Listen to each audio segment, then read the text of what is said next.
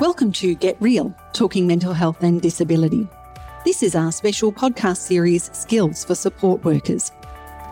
The history of Australia's First Peoples spans many tens of thousands of years. Since white settlers colonised Australia around 200 years ago, Australia's Aboriginal and Torres Strait Islander population has experienced generations of trauma.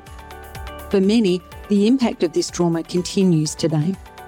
This podcast provides an introduction to this history and how you can show your support for Australia's First Peoples. Ellen talks with Robin Oxley, a proud Tharawal woman from southwest Sydney, with family connections to Yorta Yorta along the Murray River near Echuca in Victoria. Robin is a lecturer in criminology for the School of Social Sciences at Western Sydney University. Her research interests focus on Aboriginal affairs within the criminal justice system. Robin will provide some insight to the history and impact of colonisation on Indigenous Australians. Then Belinda, a care coordinator at Mentis Assist, will share her experience and tips as a non-Indigenous person who has worked with Indigenous communities. Hello, my name is Ellen Maple, and I would like to acknowledge and pay my respects to the original custodians of this land, to elders past, present and emerging on whose country this recording is taking place and of wherever you are listening to us from. I'd love for us to begin with hearing your story and your perspective on Australia's history as a Tharawal woman with your connection to Yorta Yorta. Before I begin, I'd like to extend your acknowledgement of country and pay my respects to the elders on where I am currently residing, which is the Wurundjeri people of the Kulin Nations. And I'd like to pay my respects to the elders past and present, as well as pay my respects to my elders past and present as well from Tharawal and Yorta Yorta. I guess to start with, I wanted to talk a little bit about truth-telling. There's been constant control. There's been racist policies and legislation, which equates to a great deal of mistrust between Aboriginal people and European colonisers. And from my perspective as a Tharawal and Yorta Yorta woman, when it comes to, the history or the historical context of Aboriginality and what it means to me, I grew up on country. I grew up with family. So I was extremely lucky to be around my culture, my language and my ways of being and knowing and doing. When we were growing up, we did a lot of things on country and we learnt a lot about the land, we learned a lot about the animals, we learned a lot about the weather and when to eat the right foods. When things were growing on land, we knew what time of the year it was. So, we really kind of were taught by our elders, the ways of how we connect and how we connected through land, through kinship, through family members. And even animals, like we're all related in our culture. So it was really nice to be able to grow up in that respect. And I think we move through our life and we experience more and more outside of our culture. And, I've moved around quite a bit. I've learned a lot about the historical context of Aboriginal people and the government in particular. And there was protection policies that really controlled the movements of Aboriginal people and forced assimilation. And we had child removal policies. And this is where this, great deal of distrust comes from. I can talk about my experience, independent visitor program with the Commissioner for Children and Young People, and I speak to mainly the Aboriginal kids who are in youth justice. Going to these spaces, we need to be really mindful of intergenerational trauma that's occurred. So like I say, we've got, had the stolen generations, which was a policy that forcibly removed children from families. So we've got a loss of culture there, which is why they're called the stolen generations, because we've lost that generation. So how that impacts on the future generations is very clear in the way that, we've seen overrepresentation within the criminal justice system as well through the removal of children and forced assimilation. And, we weren't allowed to talk our language. We weren't allowed to practice our language. We weren't allowed to practice our culture. So these policies that were implemented really impacted on our ability to connect with each other as we did pre-colonisation. These ideas and these stereotyping of Aboriginal people as being inherently criminal or drunk or unhealthy or no connection to education, have no interest in employment, housing is very poor. These social constructs come into play through these policies and legislation. And the word that we're not saying is the racism that comes through. There's stereotyping, certainly, but I'm sure that the impact and the ongoing impact of some of that history is the ongoing racism that Aboriginal people are still experiencing today living in Australia. Definitely. If you look back at history, we had the Frontier Wars, which were massacres that occurred towards Aboriginal communities. So we had quite a few communities that were murdered and massacred on their country in order for the European settlers to come along and, farm the land. The impact that that's had on Aboriginal communities has been passed down through into generation to generation. And we talk about these things. We have a truth-telling in our culture where we share orally the histories and so forth of these frontier wars. And not only about the frontier wars, but, we talked about the Protection Acts, and these Protection Acts controlled the movements of Aboriginal people, who they married, where they lived, whether they spoke language, whether they were able to engage in culture. But mainly it was about the forcible removal of children and removing a child from a home under the premise of protection, which is questionable, who's being protected. We already have asked these questions over and over. However, the stereotyping of Aboriginal people as neglecting their children in order for them to be removed and forced assimilation into white society has had generational impact after generation. And it not only comes down to the fact that they were removed, it was who removed them as well. So we had police officers who removed these children from their families. So there's a lot of mistrust around policing. And with intergenerational trauma, you'll see that 3 generations, 4 generations down the track, they still won't trust police, and they'll still keep their children away from police. They'll protect them with their bodies, their arms. They move children right away physically. So, it's not intergenerational trauma is not just a mental impact, it's also a physical impact, what we've seen around policing.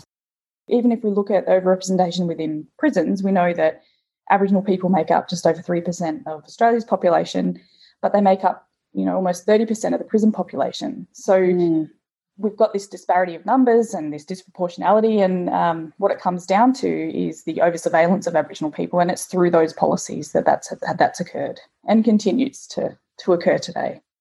So one of the things that we've included in this podcast is our acknowledgement of country, and some people might be wondering, what's that all about and why is it important? The purpose of acknowledgement of country is to pay respects, to the original and ongoing owners. The lands of what is now termed Australia has never been ceded. Sovereignty has never been ceded. We've never given up our lands. So, to have an acknowledgement is just to pay respects and recognise that the land that you're on belongs to whatever nation you're standing on, the land that they're standing on. So, and it should always be conducted in a sincere manner. So before you begin, your seminar or your talk, always do a bit of research and find out whose land you're on. And even if you say it wrong, it doesn't matter, you tried. That's the biggest thing, is that you've actually acknowledged that you're on someone else's land and you're paying respects to that. Now, a welcome to country is a lot different, and it's usually performed by a traditional owner on the lands on where you are standing or where you are gathering. And a welcome to country has been part of Aboriginal culture for thousands of years. It's not a new concept. And, it's important that we, when we cross borders and we cross territories, that we ask for permission. And when we ask for permission, we get a welcome to country, which then protects us and protects our spirits as we pass through. But we also have to abide by the rules and protocol of that particular nation or that particular tribe. So there's a difference between the two of them. And welcome to country usually will have a smoking ceremony as well, which cleanses the evil spirits, whereas acknowledgement is not so formal. It's a chance to be an advocate. It's a chance to just show that you are aware of what is going on, the political nature of what land means to Aboriginal people. Can you share any other kind of tips for how we can, as non-Indigenous people, can work to understand Indigenous people better? I think one of the biggest things is, listen and believe what Aboriginal people say. Try and decolonise your Western way of thinking and ways of knowing and being and doing. For example, if someone is missing being on country, it's not a boarding pass to somewhere. They're missing that connection to country. So, reflect on what they're actually saying and believe what they're saying, not just kind of brush over it and think that it's nothing, because it means something to Aboriginal people. And I think always, problem solving 101 is ask what the problem is, and don't assume that Aboriginal people know what you're talking about. Sometimes there's a lot of jargon that they're not aware of or have not been exposed to before. So, take a moment and just kind of break down what you're trying to ask, in relation to health or whatever you're trying to, converse with an Aboriginal person. And I think one of the other biggest things, take the time to reflect, about the difficulties for Aboriginal and Torres Strait Islander people have had and their lived experiences. make sure you centre those lived experiences because, usually health systems are Western. They very rarely include Indigenous ways of knowing, being and doing. And to think about that in the way of, we spoke about intergenerational trauma, this mistrust about these services and who runs them and where their information's going and so forth. So just take the time to reflect and have a think about the history of that person's life and lived experiences.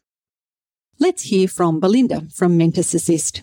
Belinda, could you tell us a little bit about your own story and how you came to be knowledgeable in working with Indigenous people in Australia?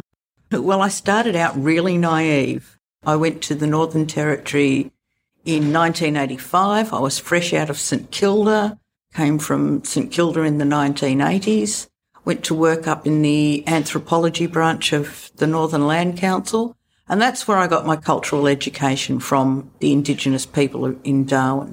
I'm not of any person of colour or Indigenous Australian. So the reason that I was on this panel was to talk about, as a non-Indigenous person, to speak about working with Indigenous people and how tips and clues about how and what to do. So I do not by any means say that I speak on behalf of Aboriginal people. I'm here to offer a perspective as a worker who's worked with Indigenous people. When working with Aboriginal people, it's important to understand that there's not really any such thing as the Aboriginal community. Lots of people talk about the Aboriginal community, but within the Aboriginal community, you'll come across all manifestations of diversity. And that includes sexual orientation diversity, diversity of age, whether they're young people, whether they're elders. So diversity quite spans many different facets. You may find that someone will identify by saying I'm Koori or I'm Murray or I'm Gamilaroi. People may frame their identities closer to the landholding unit that their cultural base comes from. I'd say when working with Aboriginal people, it's very much just like working with everybody else, except for the fact that you're actually dealing with people that have generations and generations of what they call intergenerational trauma. The lived experience of so much trauma on people has invoked a social impact that might see them be in more flight or fight mode rather than be more spiritually attuned. So there's also a big role in healing at the moment and people going to healing camps and exploring their own healing. So, we talked a bit before about diversity and the connection of self-identity to a broader group. But if that broader group is one that's been systemically marginalised and traumatised, then there's extra significance to membership. So maybe it would, as a worker, we might be looking out for signs of trauma and maybe understanding a person's behaviour or relationship with us, that they may have had some really difficult experiences. I'd say it's really important to come from a trauma-informed care perspective and to understand that Kooris in Victoria, there's also a lot of Nyungas and Noongas over here that have come over from the West. But Kooris in Victoria have had a long history of social displacement and a lot of history of land occupation and usage and significant impact by colonisers. You hear stories about children being taken away from their parents, a lot of impact of Department of Health and Human Services, but that's not the essence of Aboriginal culture. There's strong family and kinship networks. People will talk about how important that their mother is, how important their grannies are. In Koori culture, when people talk about their grannies, they're actually talking about their grandchildren. And so the mother, child and grandmother relationship, as it is in many cultures, is particularly strong and important.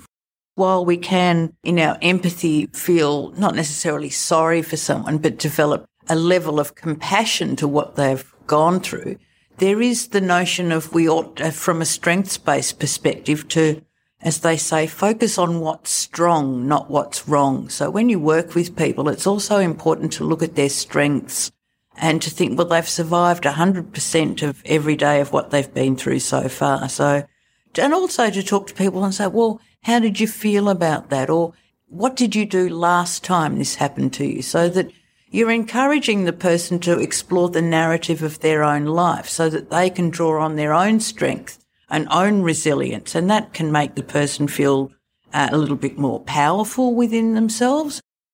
Once you start working with somebody, with anybody who has a high degree or any trauma in their background, if you're not really a specialist in trauma, it may be best not to ask direct questions about the trauma, but say that I can refer you to a trauma counselling service, or to link, especially if you're working with Koori people, to link them in with Aboriginal services that can provide culturally delivered safe practice and safe care to people that's delivered by and for other Aboriginal people as well, so that the person feels as though they've got some kind of cultural comfort and they're not being dictated to or spoken with by somebody that isn't affiliated or has any vague understanding of Koori culture.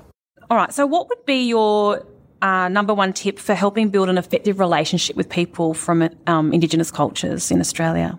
I'd say my number one tip would be to know who to ask and what to ask. So go in with respectful curiosities and share something about yourself as well. It doesn't mean you talk about yourself, but I find that working with Koori people, especially as a support worker, which I've done in the past, there's more or less like an equitable exchange of information.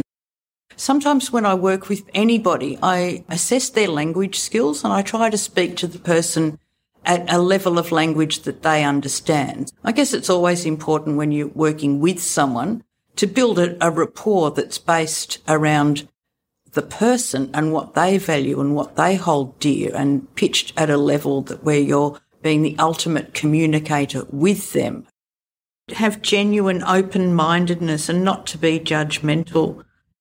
Value someone as a human being, but above all, be yourself. Don't pretend to be something that you're not, because people will see through that, and then immediately the barriers will go up and they won't want to trust you. Why would someone want to trust you if you're not being yourself? So be yourself, ask some questions and be kind. Thank you so much for your time today. It's been great to hear from your experiences and to share your wisdom with our new support workers. So thank you very much.